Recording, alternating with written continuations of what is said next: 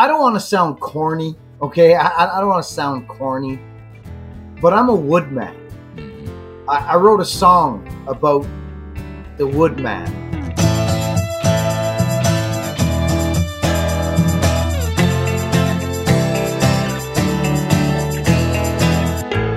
I've been looking forward to this interview for a long time. We have Buckin Billy Ray Smith with us. Buckin has a YouTube channel where he shares tree falling, firewood, chainsaws, axes. He is the epitome of charisma and positivity. I'm just a huge fan, as is pretty much anyone who has seen his content, and we're really happy to have him on the podcast. My dad is also joining us, and if you guys didn't know, we don't do a lot of forestry or logging type videos, but that's been a big part of my dad's life and career as well. I know we've been doing construction videos recently, but believe me, he's got time in the saddle with logging as well. So him and Buckin have quite a bit of a shared life experience, not to mention the YouTube side, which we do talk about as well. One item of business, you know how things kind of always tend to go wrong just at the critical moment. Well, that happened today. My video and internet connection blew up on me, and it wrecked my feed of the first half of this conversation. So this might feel a little clunky, but I'm going to basically re-record the questions that I asked. There's only 3 of them, and the rest of the time it'll just be Buckin and my dad chatting. So if it feels a little clunky, that's why. The second half should be normal. I hope you enjoy it. Without any further ado, Buckin Billy Ray Smith. Buckin, to start with, let's assume some of the listeners don't know who you are. Can you give us your background, kind of where you're from, how you grew up, your career, and maybe hit on any transformational moments in your life that kind of led you and brought you to where you are right now? Do you gentlemen have seatbelts on your chair there? I'm sitting on the floor, man. You can't hurt me. Okay, good. Well, my name's William Raymond Smith is my full handle. William Raymond Smith, which gets shortened, of course, to Billy Ray.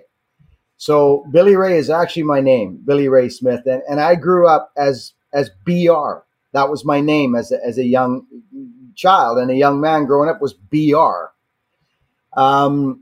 Billy Ray, believe it or not, came in later in life for me. I decided to fall back on that. I was born on Vancouver Island in a little community called Cedar, which is just outside of Nanaimo. It's kind of in between, south of Nanaimo, Ladysmith, and Victoria is down at the tip of the island, of course. So it's where the big timber grows, we like to say, So, I grew up, of course, with a single mom, me and my brother out in the bush on a 5-acre piece of property. And believe it or not, the house was built around a wood stove.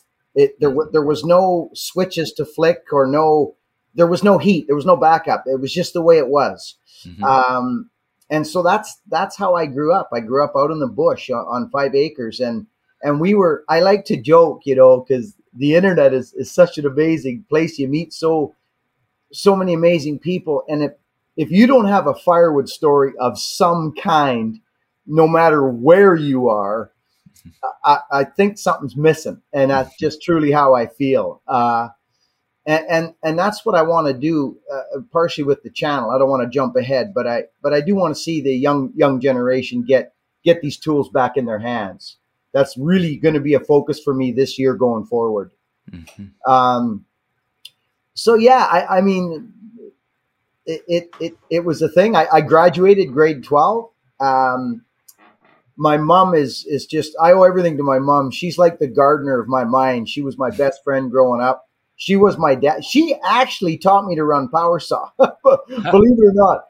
Good for her. I was a young guy, and we needed wood like all the time. It was just, it had to be gotten all the time. So, but anyway, so that's how I grew up, and then got out of school. And I'll be honest, I kind of went haywire for a few years.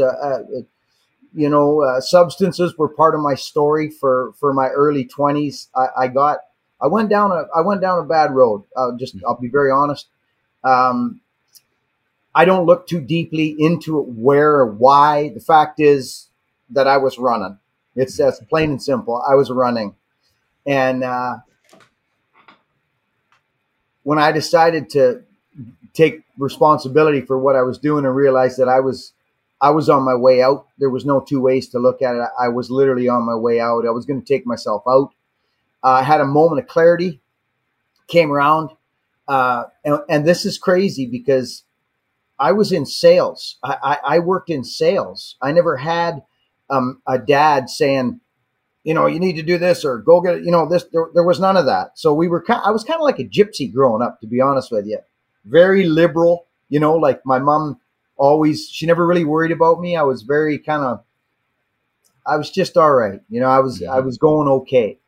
But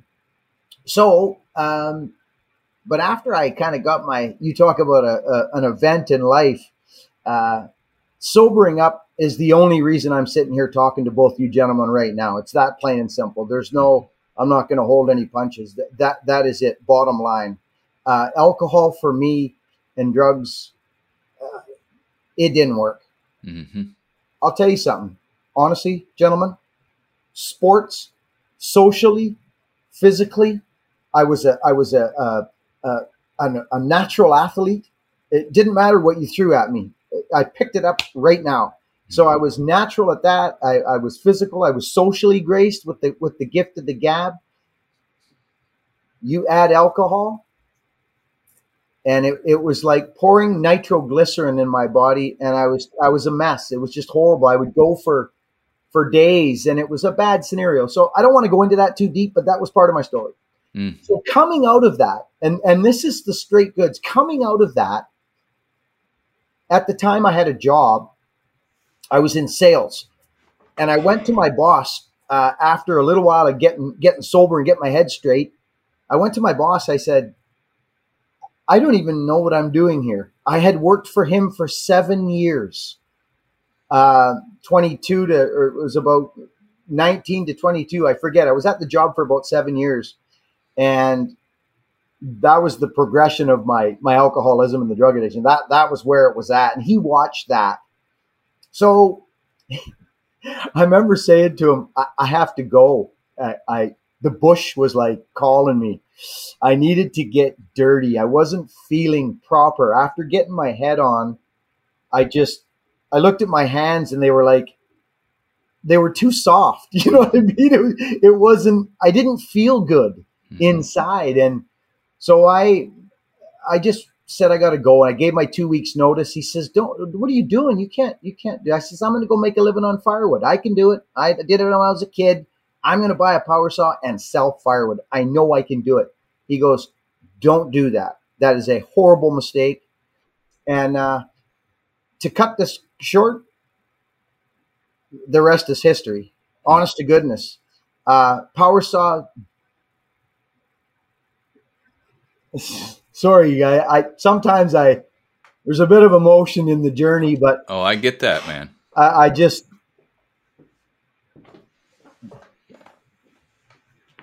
power saws and the bush saved me. I don't know how else to say it. Getting physical and grabbing a power saw and axes and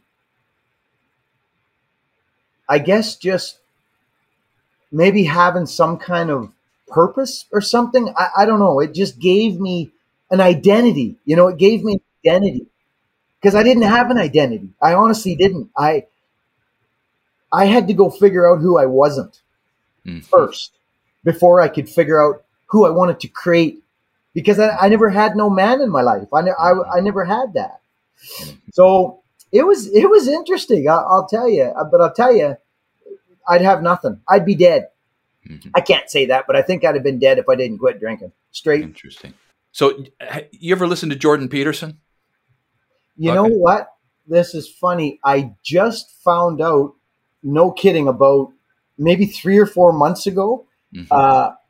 who that guy was through Okay. Joe Rogan. I never knew who he was. Yeah. Okay. Well, when you have time to dive into some of what he teaches, you're going to like it. It's going to resonate with what you just talked about, because that's one of the things he talks about, that with young men, that when we come to manhood nowadays, we're clueless as to what in the world we should be doing with our energy and our athleticism and our competitive drive and our selfishness, that we're just clueless. And he has such a powerful way of describing it. And part of what he describes is you have to find a way to pick up the heaviest burden that you can pick up and walk straight uphill with it in order to find any fulfillment in your life. And when you were talking about that, I was just thinking about Peterson and how you were aching to get out to be able to measure your productivity at the end of the day in some way besides how many people you had talked into doing a business deal. It's just, there's some real fulfillment in being able to do something hard and get it done and look back at it and look at doing something hard again the next day. It's cathartic. Yeah, and you're right, Scott. And I think it goes as far as it's actually in our makeup. It is in a man's makeup to get dirty and roll around in a freaking mud puddle and create something. It just is. I believe it is in, and I believe it's just me. We're three pieces. The human being's three pieces: body, mind, and spirit. And if one of those is weak, the other two got to pick it up. And for me, I found that. I remember in the early days when I started falling timber, like hard, like camp work, and 6 days going 6 hours a day on the power saw. 6.5 is all we're allowed. Yep. And just going for weeks on end.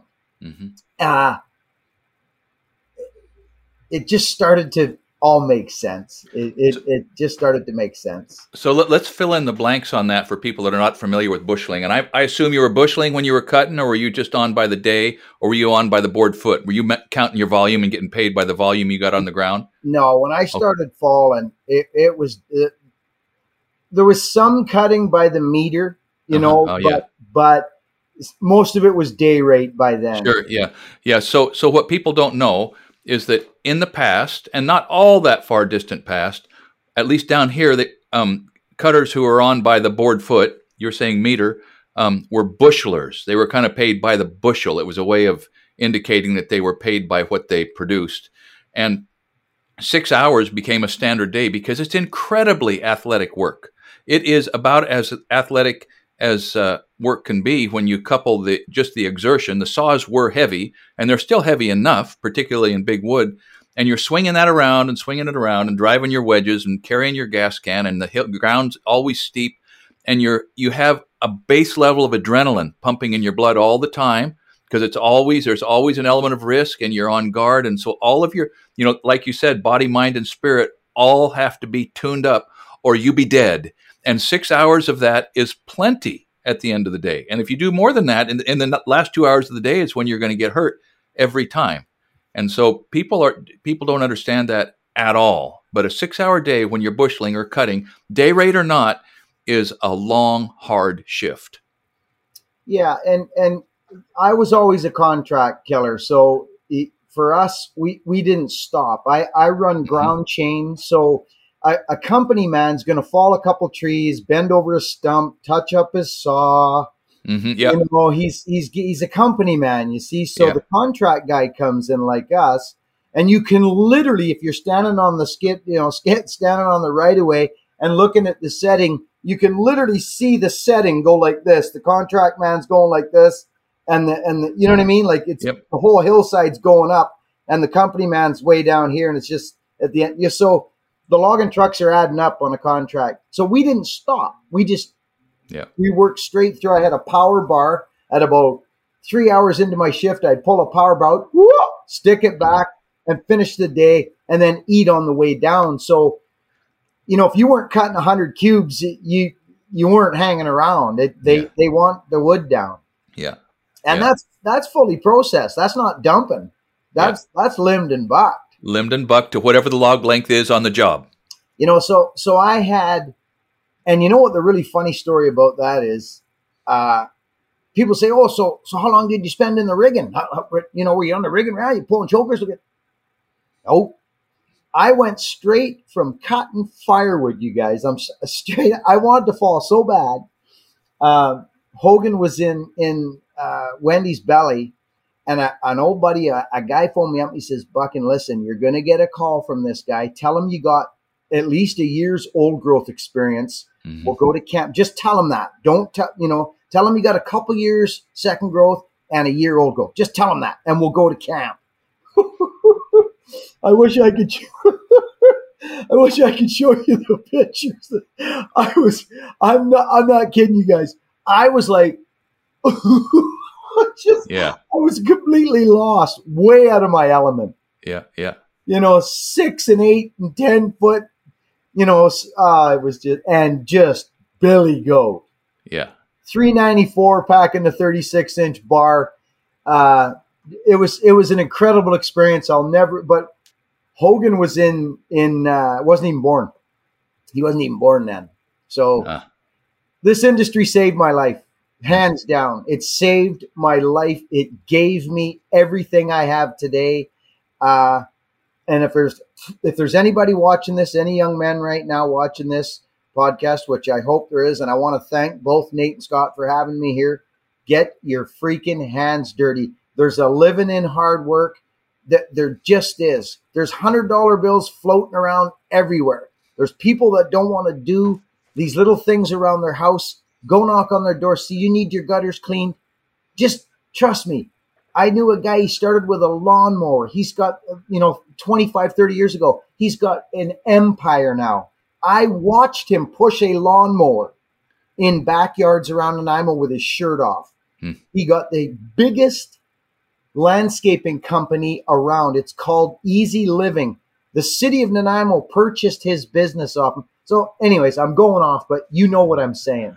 So the corollary to that is, and I heard a guy, so I was on a school board for a while, and before I was recalled, along with 3 or 4 other school board members. It was a classic small town bloodletting, okay? But at a training meeting that I was at, I heard a guy say that moving forward, everything from the neck down is minimum wage. And the implication there is, yes, you got to get out and get a job and work and get dirty and you can make money, but darn it, you got to learn something. It's not just you. If you're doing something that a chimpanzee could do with 2 hours of training, you need to find something else to do that includes some brain work to set you apart from the guys who are not willing to do any brain work to go with their physical work. And that's kind of convergence. That's when you're using the whole creature. That's when a man becomes worthwhile. It's when he's using his head and his back and his hands, You're absolutely right, Scott. And how I analogize that is we're speaking of business. It's 20%, the part that you talked about, the physical part, cutting the tree and stuffing the limbs in a chipper. That's 20% of business being 100. The other 80 is, I am so looking forward to working for you. This is going to be a good time. I'm excited. Don't worry about nothing. Sit down, grab yourself a coffee, and watch the show. This is going to be a blast. That's 80% of business right there. Yeah. And I believe that. Yeah. So I was a young, strong man who had power saw skills. And I thought to myself, how hard can it be walking around the bush cutting trees down? This is what I thought in my mind. And I'm telling you something. And here's how I put this. I'm a hybrid. I'm a climber and a production faller. A completely different animal. And I'm not trying to toot my horn. It's just what it is. The industries are completely different. Climbing trees, roping tops, hanging wood, rigging, all that stuff. Yes, there's an element of danger to it. Absolutely 100% there is. Falling timber and logging, double it. Right now. I'm lucky. I don't know if it's luck. I look up the lots and thank them, because I guarantee I've had something kind of just moving me a little bit here and moving me a little bit here, or helping me out through the years. 100% believe in that. And I'm not a religious man, but I'm telling you, I've been smashed to pieces more than once. And I mean pieces. And I just, you wouldn't have expected that would have happened, like blindsided. And you would think, where did that just come from? Where did that come from? And you're lying there and, you're half dead, So, no, I wasn't aware. I'll be honest, Nate, that's a good question. I wasn't aware. And remember now, I wasn't broke in. Yeah. I was not broke in. I lied my way in. So when you were cutting firewood, though, you'd been tripping firewood trees and getting them on the ground any way you could, and you weren't worried about good-looking stumps or anything. You were just getting them on the ground, or were you just going in for salvage and cutting out of decks and stuff? All of it, Scott. Yeah, all of it. Every scenario, because it was always about the wood. It's it's like anything. It's always about the wood. Where can you get the wood?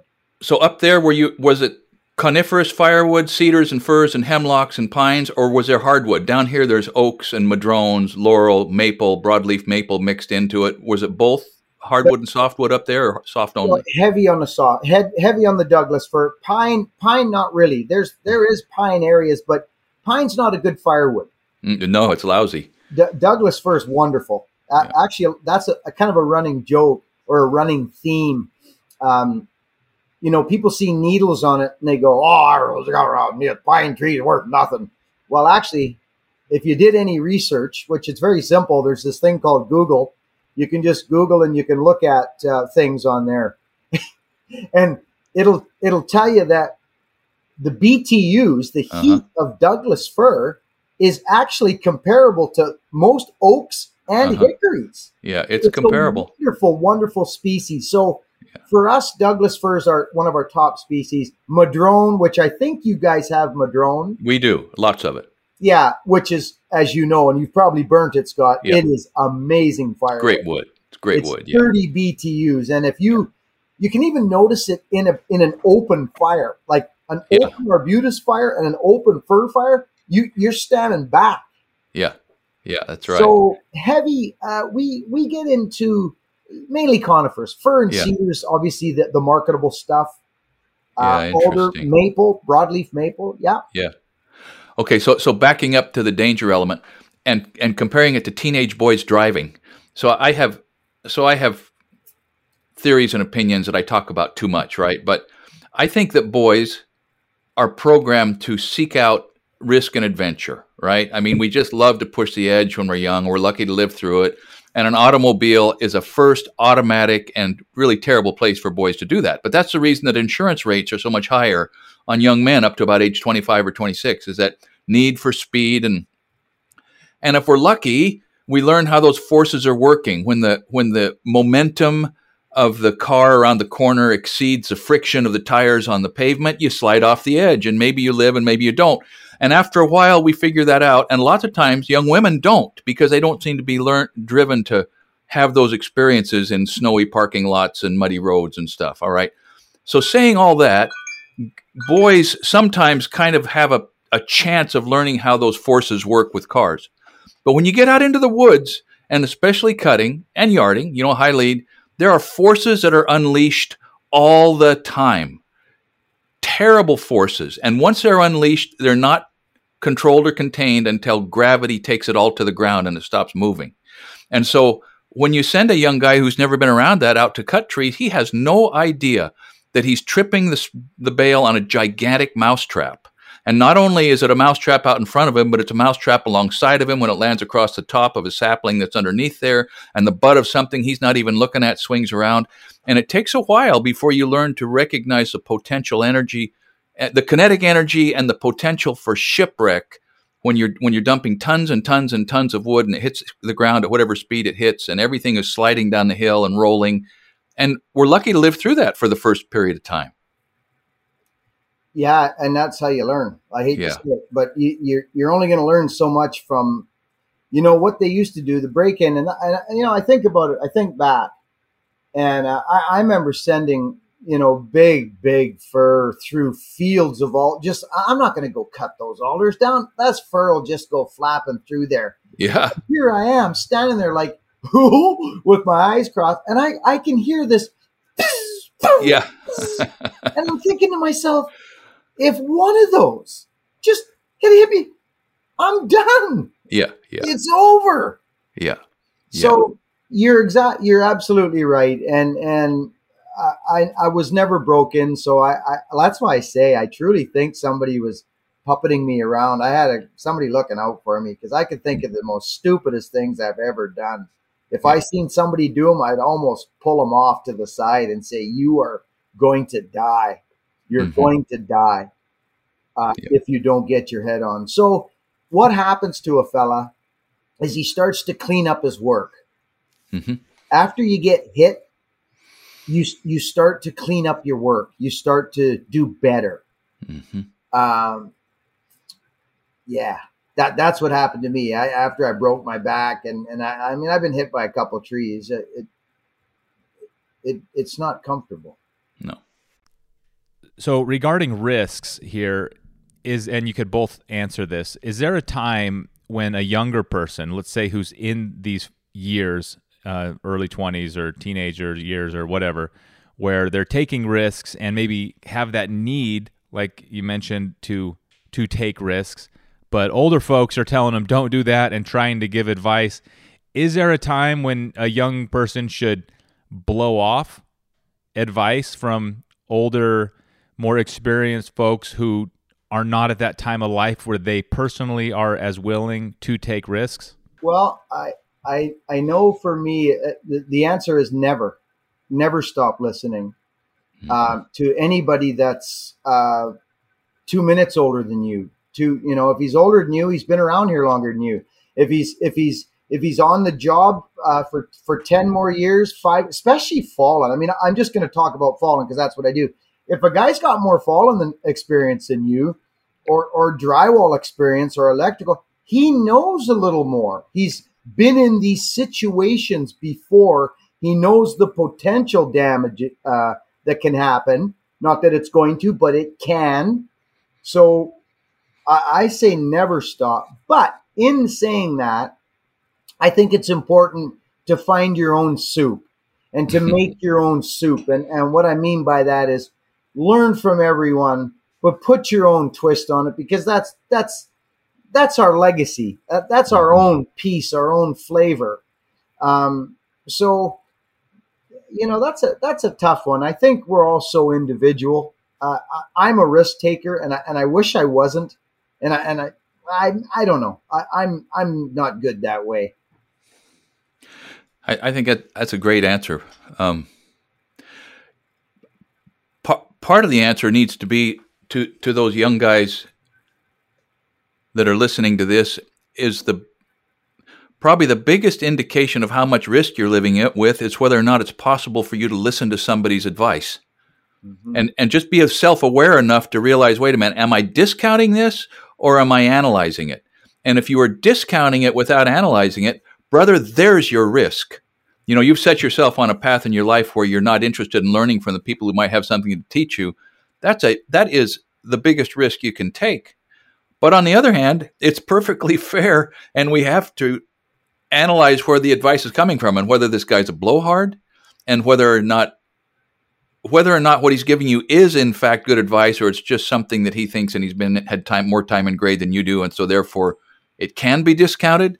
But if you automatically discount the advice that comes from people who are in a position to know something, boy, you're at risk every second, and not just on the job, but in almost any other place. So I when I moved back here from Las Vegas and bought in with Dad, and we were Jippo logging. Is that a term up there, Jippo logging, or is that an Oregon? Okay, all right, Jippo loggers. All right. So we started out with a D4, and Dad had a couple trucks, and we were loading with end hooks. You know what end hooks are? Oh, yeah. Old school. Okay. So the log scalers didn't know what those funny holes were in the end of the logs from Wadco logging. What's those holes? Well, those are from end hooks. What's it? And so they started calling us Flintstone logging. But where I was going with that was, so we had a couple little shows going, and I needed some falling help. Dad was mostly on the cat, and I was doing the cutting. And so our truck driver had a father-in-law, Bob Griffiths. Squeak Griffiths was his name. He had a funny little characteristic whistle that sounded like a squeaking door, and all the time he was cutting, he was doing this whistle, okay? And he'd had a little falling company here for a long time and cut a lot of wood. He was a very slight in build and a smart. He was a great guy, and I think he said he'd never lost a day's work for being hurt. I'm not sure he said that, but he was cautious. And he saw me standing next to the stump when the tree left. And he said, Scott, he said, the statistics are that 80% of cutting injuries happen within 10 to 15 feet of the stump. And so I was watching that old man, and he would scoot away from that stump. If it was uphill, if it was steep, it didn't matter. If he had to go uphill, he'd go uphill. If he could go side hill, he'd go side hill, but he would scoot away from the stump. And so I thought, well, I'll learn from him. So I started doing that, getting away from the stump. Now, I watched you cut a tree that was, I don't know, maybe 3 or 4 feet from the corner of a house. It was, I don't know which video it was, but you stood right there and patted it on the butt as it went over, and I thought, no, that's pretty good, but at that point, you knew where the tree was going. It was all faced up. Your back cut was controlled. Nothing was going to barber chair. There was enough hinge wood to keep it on the ground. But I thought, I don't know if I've never tried that on a good sized tree, stand there and pat it on its way to the ground. And so I'm going to have to do that one of these days, Buchan. Well, unfortunately for us, I mean, I'm terrible at getting away from the stump, but there's always a but, right? Mm-hmm. In the bush, when you got no reason to stand there, hit the freaking road. You'll stay alive. Yeah. But see, in residential stuff, Scott, like I'm steering stuff, believe it or not. Yeah. I'm deking out like trailers and gates and fences. Yeah. So we do interesting things with trees that maybe the regular fellow just wouldn't understand. Yeah, I don't know how else to put it. I'm not trying to be condescending, but no, I can hang on the stump and have a hinge wood that's level all the way across. Uh-huh. And then when it's halfway gone, I can whack the far side, and that tree will literally go boop. Yeah. So I do a lot of that. I do. I don't recommend, if you can get away from the stump. My old fallen partner there, he would say, old Danny McGiffin, we went to his funeral there. He was a skidder operator, faller, one of the hardest working guys I'd ever known. He actually broke me in. Uh-huh. He was a funny guy. I love that man. But anyway, he told me, Buchan, at least take 3 big ones backwards. Yeah. 3 big steps. Yeah. An average size man, that's going to be close to 10 feet. Yeah. Somewhere there. So get away from the stump. Don't see the cool guy on YouTube there, Stan. I do it for a reason. I get it. Yeah. I just wanted to bump you on that. No, I know you do, Scott. I mean, just anybody that's watching. I mean, it is for a reason. Let's move to the YouTube part of our conversation here. And Dad, I don't know if you know this, but Buchan has almost 3,000 videos that he's put up on his YouTube channel. It's extremely impressive.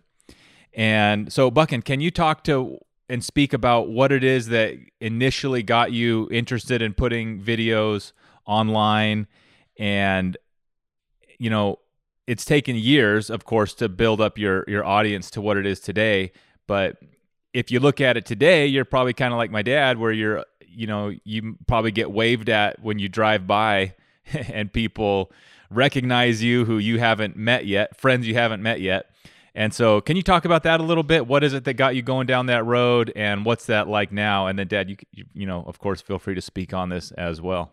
Well, the most interesting thing for me is I have always took pride in this industry and what we do in backyards for people for hazardous trees and how we come in and bring peace of mind to people. And we get into some very interesting scenarios in tree work and logging. I didn't really film a lot of the logging in the beginning. I've got 15 years of fallen timber that'll never see the camera, But what got me going was because I had children, and they're going to have children, God willing. I want to be able to look back and say to my grandkids when I'm a busted up old guy like I am right now, but I'm still not done, trust me.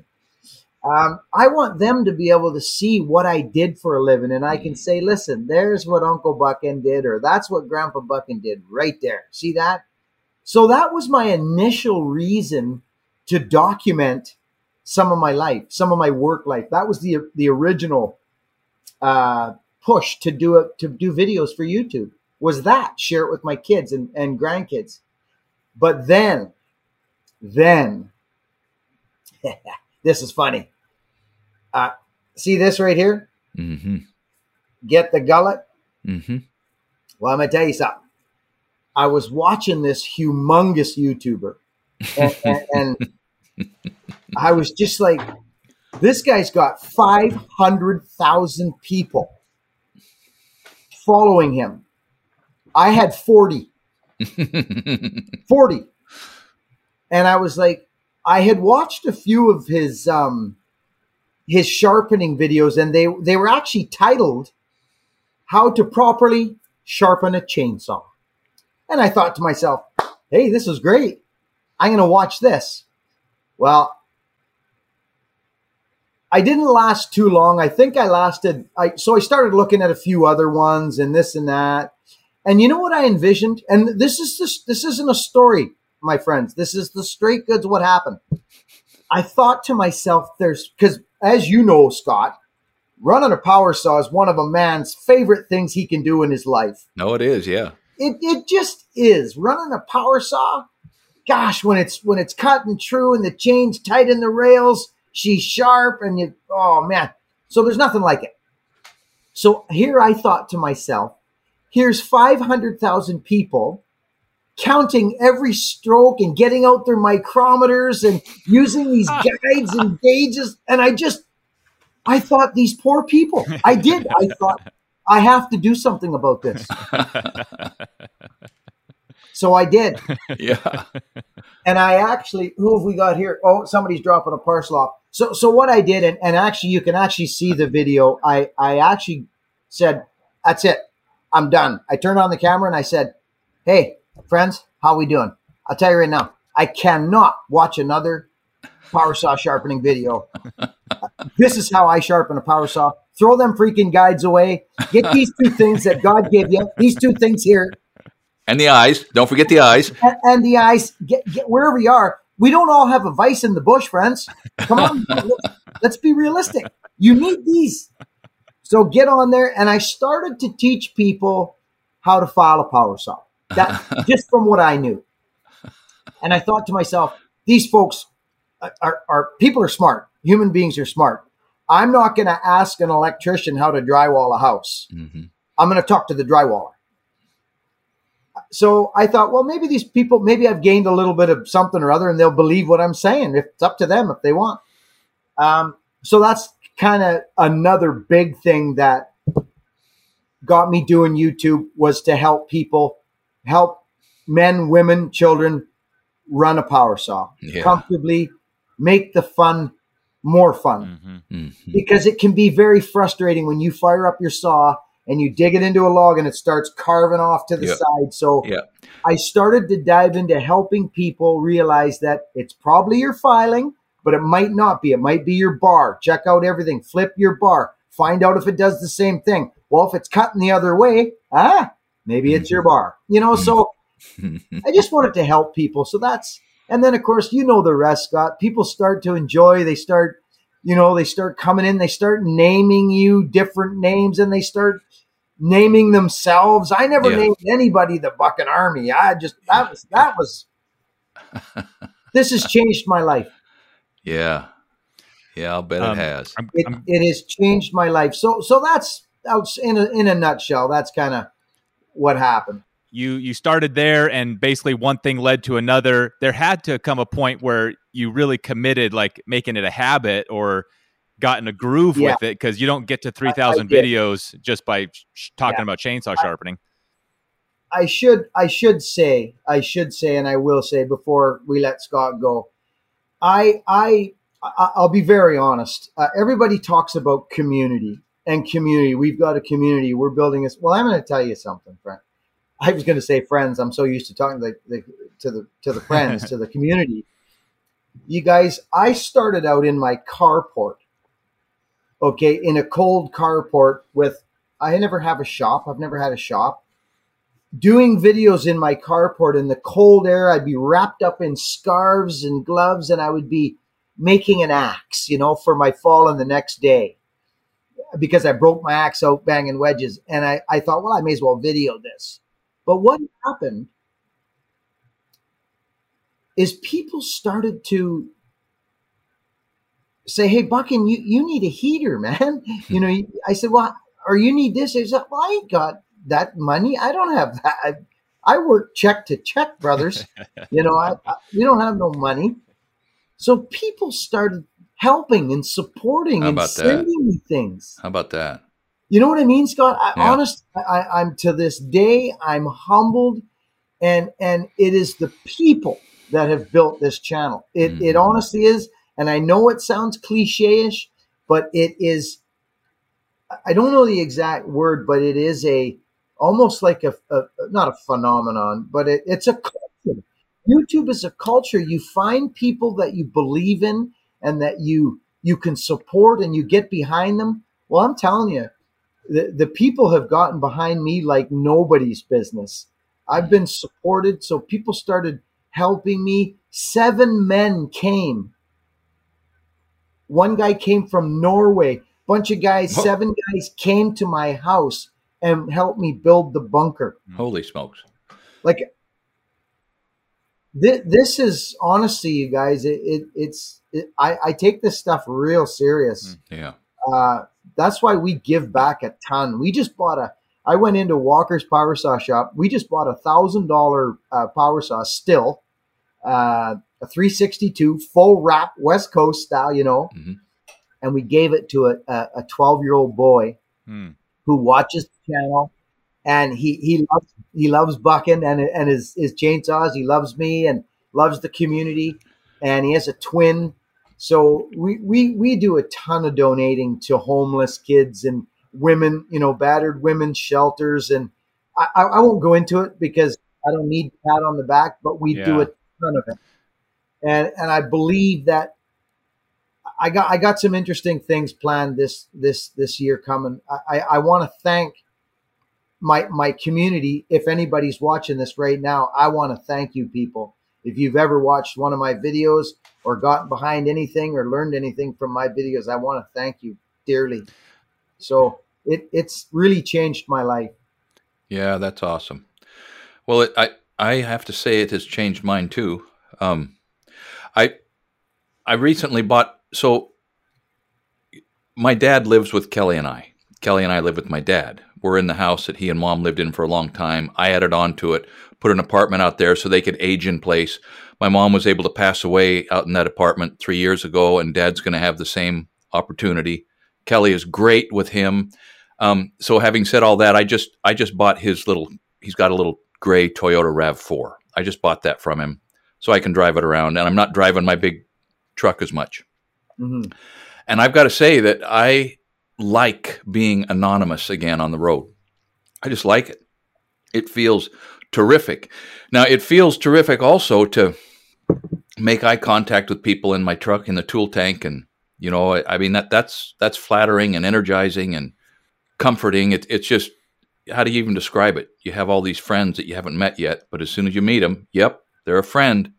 And who gets that? That we count our blessings when we think about that. And the emails that come about guys who have changed their game plan in life and decided to be more responsible, or decided to work harder, or decided to keep their word, or whatever it is that they have decided, that is it's something that I never anticipated having anybody write to me about. But on the other hand, it's a curious tiger that we have by the tail too, isn't it? It is, yeah. Because that emotional component of doing this, and it's just a curious. That's another thing Peterson says. That life's, and we all know this. Anybody that's over about 25 years old knows that life's a series of peaks and valleys, and you go up and you go down. And Peterson has talked about that for a while he was right at the top of an incredible peak, and he knew that before long he would probably be down at the bottom of a really deep, dark valley. And so that being what it is, this whole social media thing certainly amplifies those dynamics, doesn't it? It sure does. Buchan, you probably, coming from a house with a single mom, you probably have a little insight for the kids who are watching you, saying like, hey, you're really a mentor to me, boom, boom, boom, because you can remember the mentors you had who maybe weren't your dad, who I'm guessing made a big impact. Yeah, it's true. Without sounding, I always Scott, you're so right with what you just said. It's, they call us influencers or mentors, or, Right. they have their names for, I just,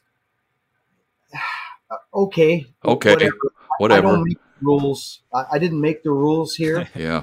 Uh, Yeah. I was that young man. Okay. I don't mind getting personal. I don't mind crying in front of people. I'm okay with that. I was that young man who, and I don't care who you are, male, female, if you grew up without one of your parents, it affects you. Yep. It affected me. And I went my whole childhood with this. I was a good clown, so I hid it very well. That was my defense mechanism, is I was a wild man and a clown. And I diverted everything away from me. I was very good at it. But that wore off. And I was angry, and I was hurt, and I was abandoned. And it hurt. But to any of those young men out there, I want to do something there this year. I honestly do. I don't know what it's going to look like, but I'm kind of stuck for words right now because I don't want to say too much, but sure. I get a lot of that, Yeah. Nate. I do. I get a lot of my demographic is from 4 years old to 85. People come here. You talk about the email, Scott. It is the fuel. Yes, it is. It is the fuel that keeps me turning this camera off. I've got families, fathers of very nice homes, fathers saying, Buchan, my kid wants to be a woodman and I ain't got the skills. And you're that fellow to our family. And do you know what I mean? Like, how do you process that? Yep. That's a big deal. Process that. Exactly. Yeah. Like, this man is comfortable enough in his skin to say, Buchan, we welcome you into our home. Do you know how much, like, again, I take this so seriously. If you turn me on at night when you come home from work with your family and your kids sit on your knee and you watch me, I take it real serious. Yeah, because nobody gets that. Nobody receives that blessing to have been invited into people's homes to make an impact in their most personal decisions. No, who gets that? It's amazing. And for me, I'm older than you are, and so I get a lot of that feedback from, well, you just mentioned from a young dad, but just that feedback that I hear people saying that they decided to be a better husband and a better father because they watch a YouTube channel. Holy smokes, man. Because, and that's got to resonate for you coming from your mom's effort to do a 2-person job by herself. Any impact we can make to help people hold on to a marriage a little longer until the storm passes and they regain their sanity and find their feet and leave their home intact for those kids to grow up in instead of throwing it away in a fit of jealousy or whatever it is. If the hard times and the bill collectors beat you down to where you're ready to burn your marriage, if there's something that can inspire you to hang on for another 2 or 3 months or 6 months until things turn around, those kids may never know how close they came to having that hurt and that want, and to think that maybe we can be invited to make some sort of an impact in those moments. Holy smokes. Holy smokes. Let's talk about what's next for your channel. I know you're getting some blacksmithing equipment rolling in your shop, and you got plans. And if any part of it is not public yet, you don't have to make any big announcement. But what has led you to kind of get pointing in that direction? Well, again. It's funny. I actually went to Sweden. Again, through YouTube, a guy reached out to me years ago and said, "Hey, Buchan, I've always wanted to go to GBA, excuse me, Grants Force, and take their blacksmithing 3-day course." No way. Huh. And oh yeah, and I'm like, "Well, that's great, but I come on, I can't. I got no money for that." He said to me, This is what he said. He said, "You just need to get there, Buchan. You just need to get there. I'll take care of the course, the accommodations, everything."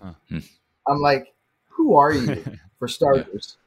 Like, is he, I like women. I didn't know. You don't know what you're getting into. No, you don't.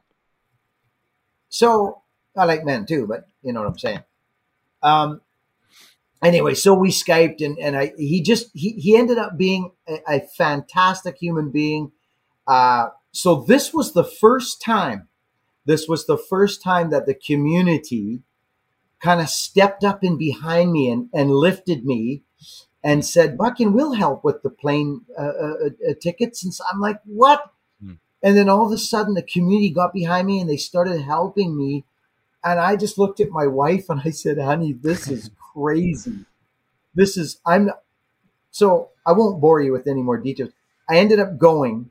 This man, we documented the whole thing. We went on I think I went for 8 days. Get this, Scott, get this. We went to the Husqvarna factory, took the tour at Husqvarna. We went to GBA we built an axe, 3 days, stayed in a little cottage. HB, we went to HB, GBA first, then HB, which is Holtzbrook, my favorite axe company. It was the trip of a lifetime. It was the trip of a lifetime. So I forget what the question was, Nate. You're getting to it. What has led you to think about blacksmithing and making axes? Yeah. Okay. So it's not my dream. I'm a cutter, brothers. I'm a woodman. Don't make no mistake. I'm 52 years old. I'm smashed to pieces, but I'm far from done. And I'm a cutter, but it's not my dream to be a blacksmith, but this whole thing has just organically morphed into me making my own axe, the wood bullet, because there was a couple, I won't mention any names, but there was a couple of there it is right there in Scott's hand. And believe it or not, Scott, that's actually the only part of that is my design, to be honest with you, is the profile. That's the straight goods on that. With the cheek hanging down there? That was not my initial thought. But the young blacksmith that reached out to me, he made them that way. That's how he did it. And I said, "Wow, okay, let's go with what you've got." Well, that didn't work out. So he was a young 16-year-old. I think he's doing very well right now, which is great. I think that's wonderful. But that didn't, he decided to kind of give up on it. So that's fine. So then we played around with another fella, Tim, over in Vancouver. So we had a couple of blacksmiths try, and it was fun. It's pushing back to me. Everything's coming back to me. Buchan, do it yourself. Do it yourself. So I'll tell you from a blacksmith perspective, those cheeks add some complexity.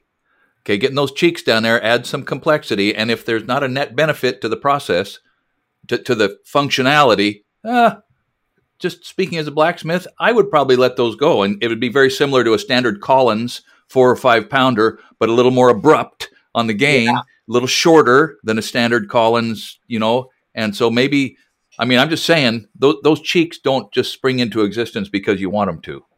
No. And I have the tooling. I do have the tooling for them. It's all there, but I can eliminate that step. So I've got an idea. Profile is no problem for me. I got the profile. That's not a problem.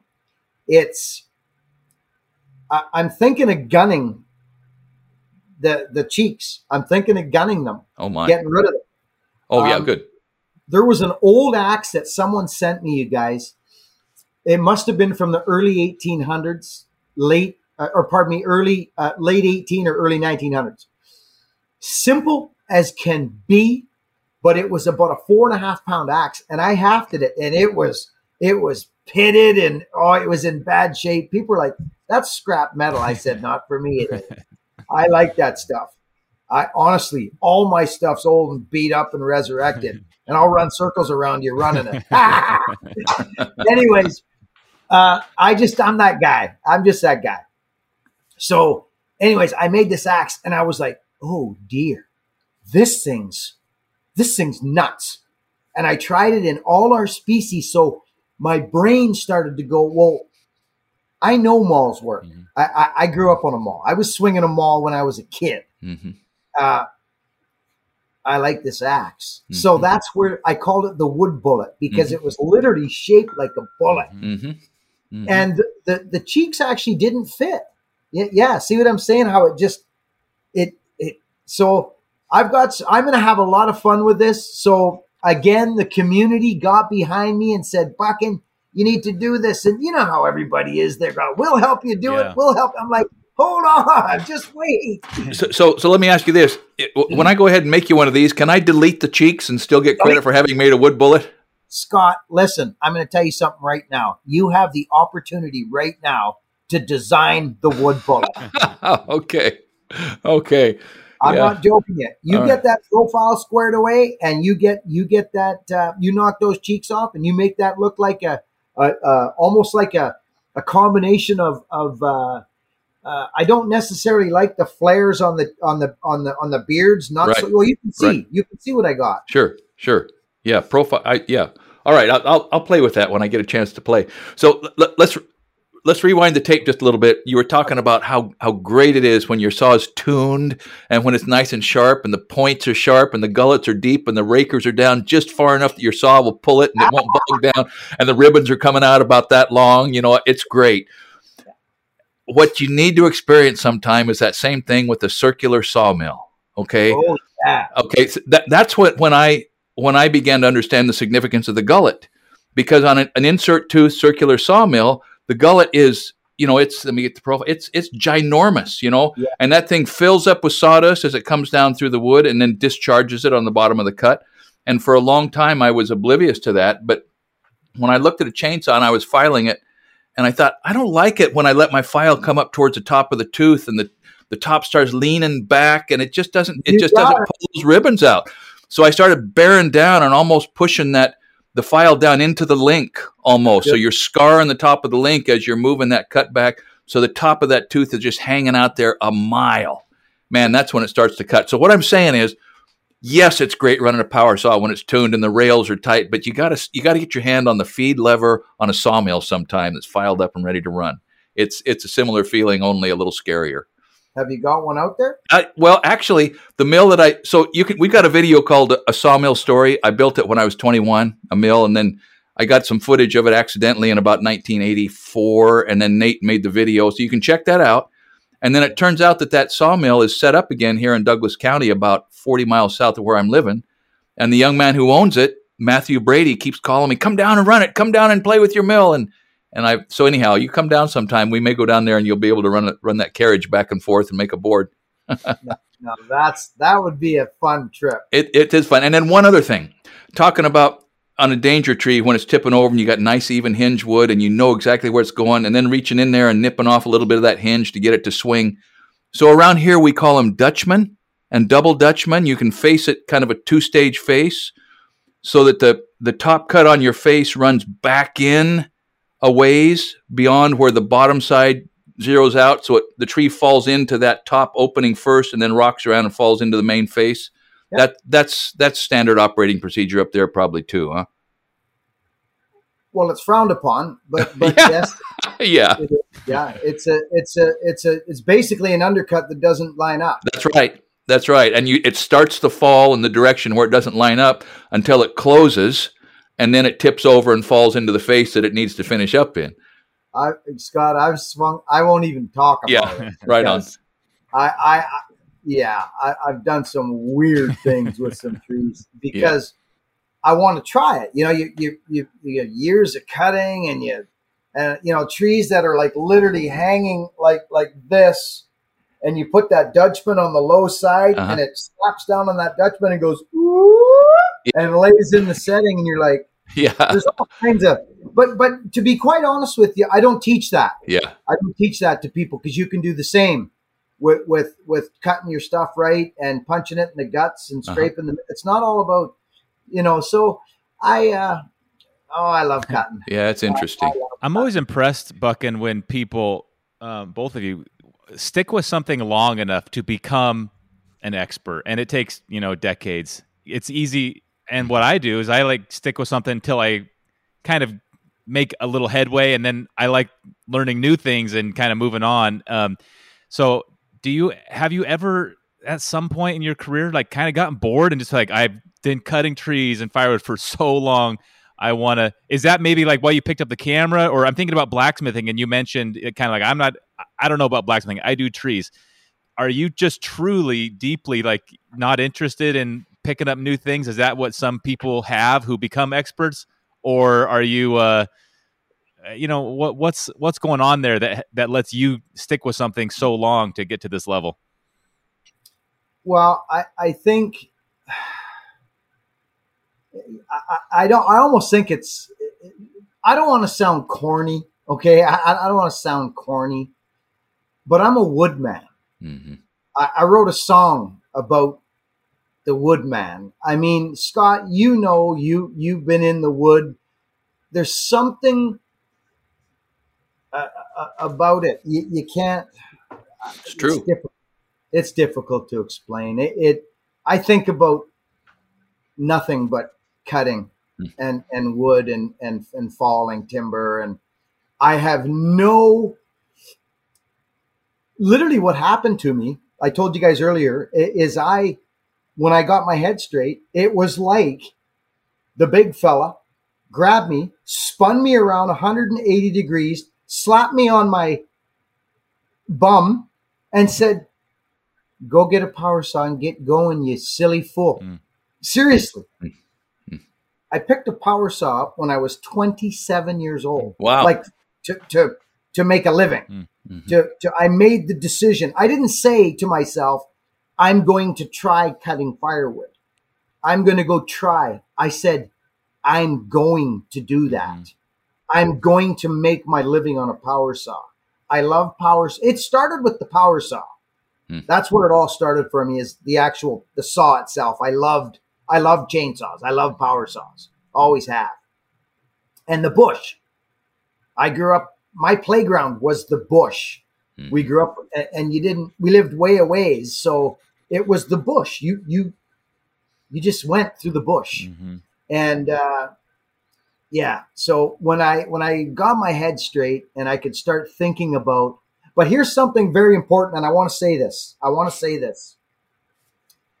For young men. Okay. I sobered up when I was 27. Okay. That's when I sobered up, decided to get my stuff together. Okay.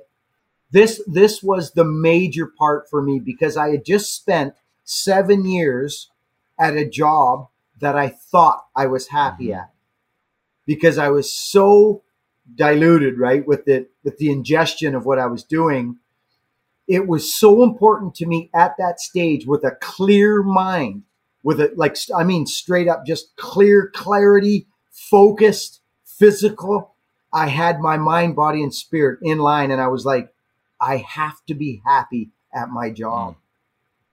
I have to be happy at my job, so that, because you spend so much time at your job, a lot of time at your job. So I was never, ever going to do another job that I was like, oh, I got to go to work. I don't want to go to work today. That was never a problem for me ever again. Wow. I love power saws. I'm a sick individual. No, you mentioned it earlier, and I hope the recording got it, but that identity, and there is an identity with lots of careers, but also church groups and places you live, and even like being a fan of a sports team, that is important to have an identity. And so certainly, being in wood and firewood, or any type of a builder or tradesman, there is an identity that comes with that, and there's value in having an identity and letting it be your own, kind of having that be a part of who you are. Absolutely. And I always say to young men, or to anybody who will listen to my flappings, is that what do like you two gentlemen, you're good, strong, astute, intelligent, giving men. You both are. So, but what do we have, fellas? What do we have? We have our freaking word. That's all we got, is our word. That's right. Are you going to do what you say you're going to do, or are you not? Because you are being judged. Trust me, you are. That's right. If it ain't by yourself, it's by everybody else. That's right. If you say you're going to do something and you don't do it, then you're a flake. It's just that simple. I come from there. And I come from the fact of, if you're not going to work, then don't work and live it. I don't work, then live it and be it. Don't wish you should work and feel bad because you don't work, because that would be horrible. Live what you're doing.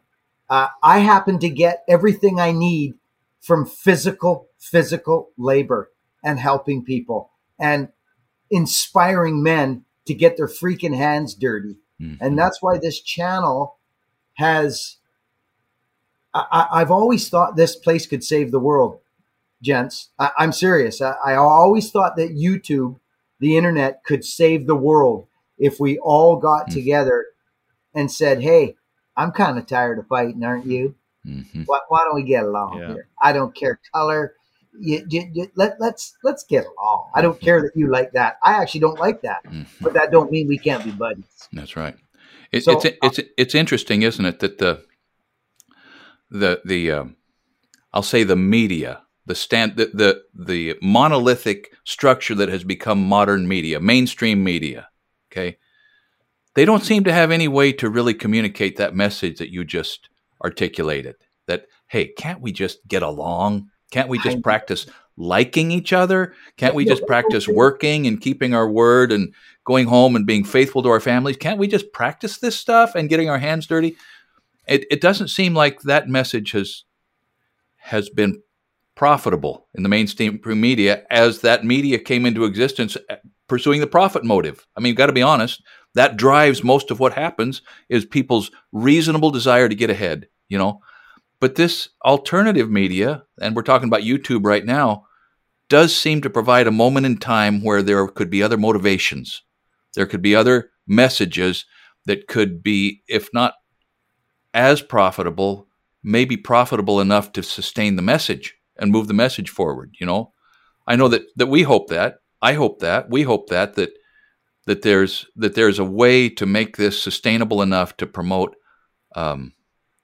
some worthwhile content for people to maybe think about implementing. Even if that's not the reason they come, maybe it's the reason they stay, right? Or the reason they recommend it.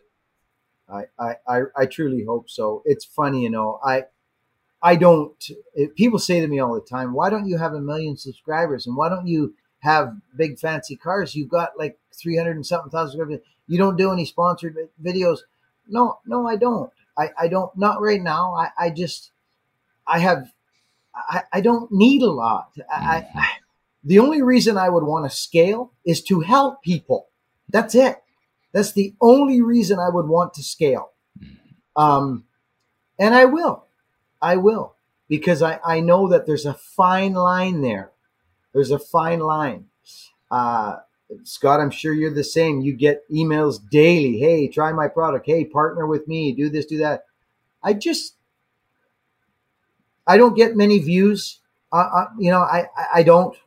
Maybe that's why I put lots of videos up. I don't know. I don't. Views are great, and I know that's how we get paid. I understand that. But integrity is more important to me than the almighty dollar. You can only do so much of that stuff, I believe. Right? So it's more about giving. But I will be honest. I think after that accident, the things changed for me. You know, like last time I got hit, it was touch and go. There's no way to look at it. It was touch and go. I had a little conversation with the big fella there, and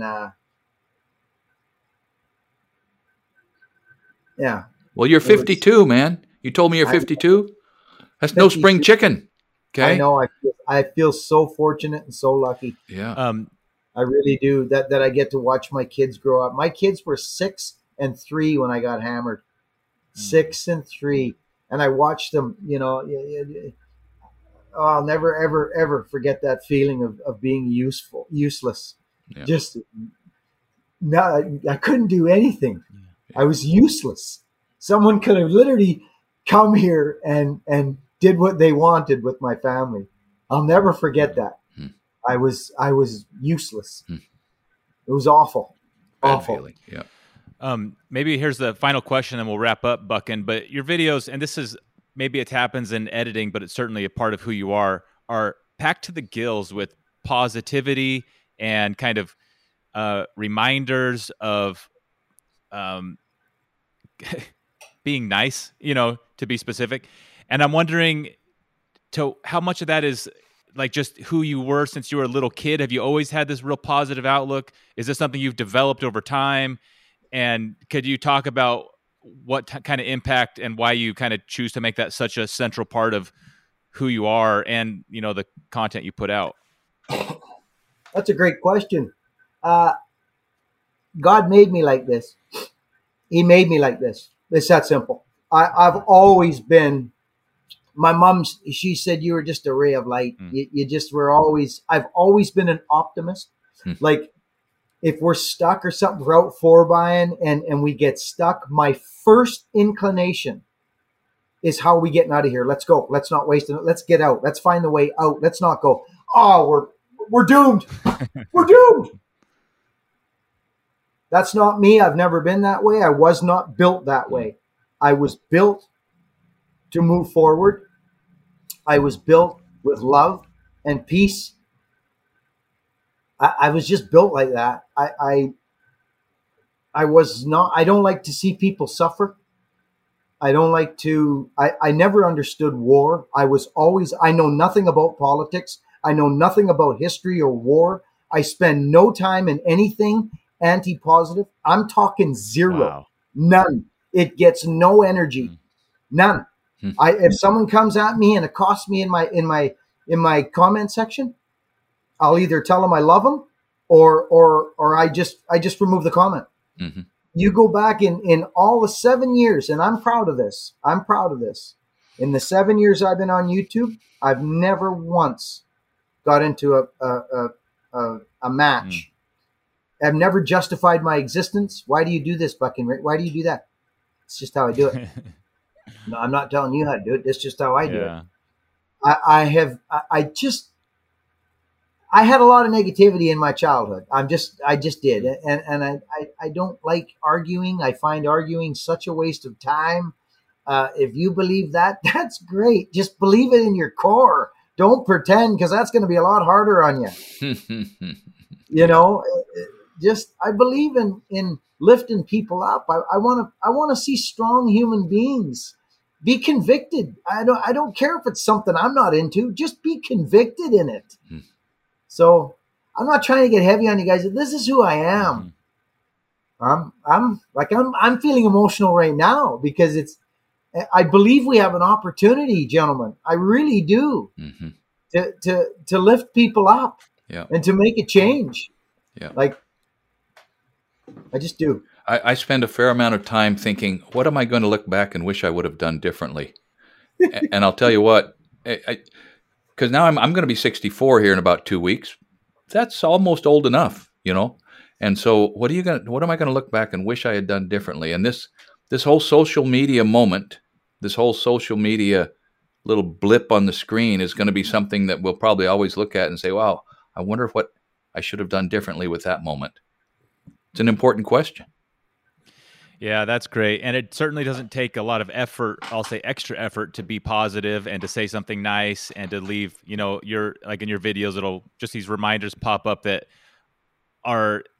they can potentially like really hit someone and like gut deep. And certainly the way you live also, just being friendly, smiling at people, avoiding negative and certainly extremely negative interactions. It's a low price to pay. There could be potential huge upside in both the world and everything around you. And I think you're a really super example of that, Buckin. And I'll speak as a fan and your fan base, like you're doing a great job as an example of how to live. And I have a feeling there's a bigger impact than you may realize. Same goes for both of you. Is there any last questions or thing we are forgetting here, Dad, while we got Buckin, or is there anything else, Buckin, that you'd like to get out in this instance? The good thing about you, I guess, if you did, you can always just make a video and speak to your audience. You're kind of a pro at that, so it's certainly not the only chance. So I got just a couple things. Is that a Scottish accent? Is that an Irish accent? Is that just a British Columbian Bush accent? What am I hearing? You mean the way I speak? Yeah. Oh my gosh. I don't know. I really don't know. I just Canadian. Just Canadian. Okay. I don't Yeah, hear maybe- any. I don't hear any A. I don't hear any A. A. It's just Canadian, eh? Yeah, that's what I do. I do say it. If we go back in the recording, it might be there. It might, But anyhow, you have a lovely accent. Okay. I guess maybe it is just Canadian, but it sounds so. My paternal great grandmother was a MacGregor, Elizabeth MacGregor. From the Scottish MacGregor clan. You know, there was a genocide pronounced on them by the British Crown, and so a lot of the MacGregors fled to Canada, and so that Scottish influence, I think, probably permeated, and so I'm always kind of listening for that. And then the other thing is, I'm going to come up to your island one of these days and see you. I might even bring an axe head. We'll see how that goes, how the schedule goes. If they'll let me across the border and promise to let me back, I'll probably come on up. Please do. That's one of the things that has throughout this whole thing that I think it's wonderful that we never even spoke about that once today, you guys. I really think that's the kudos to everybody here. I mean, it's happening. It's happening. Oh, well, right? It's going on. So, but I do want to say that I had plans to travel and go cut timber with Logger Wade, all my cutting buddies in the States. My plan was to go and travel, put on events, buck and stocks, get people together, and start really being nice to one another, plain and simple. So that was kind of my plan before this whole thing hit. So I'm going to do it right here. Attaboy. I know what I'm doing here. Let me just say that I know what my purpose is here on YouTube. Yeah. Good. Well, when the time comes that the borders are, when events can happen without too much trouble, we'll throw your first buck and stock here, and we can definitely find some trees you can knock over and do some show and tell and burn some firewood, and that would be really fun. And I'm telling you, that would be such a fun, even if it was a mini buck and stock with whoever can make it off the cup. Just man. Especially at the big YouTuber's house, the Scott Essential Crowd. Oh my goodness! Yeah, rub it in, man. Rub it in. Well, why don't we just pencil it in? I don't know, maybe next year sometime, next summer or spring, sometime when the weather's nice. And anybody listening, if you got feedback on when and how you'd like to see it happen, but something simple, Friday, Saturday, food, barbecue, chainsaws, and anybody else, of course, who's putting content out, who's involved in this world is welcome to join. So you heard it here first.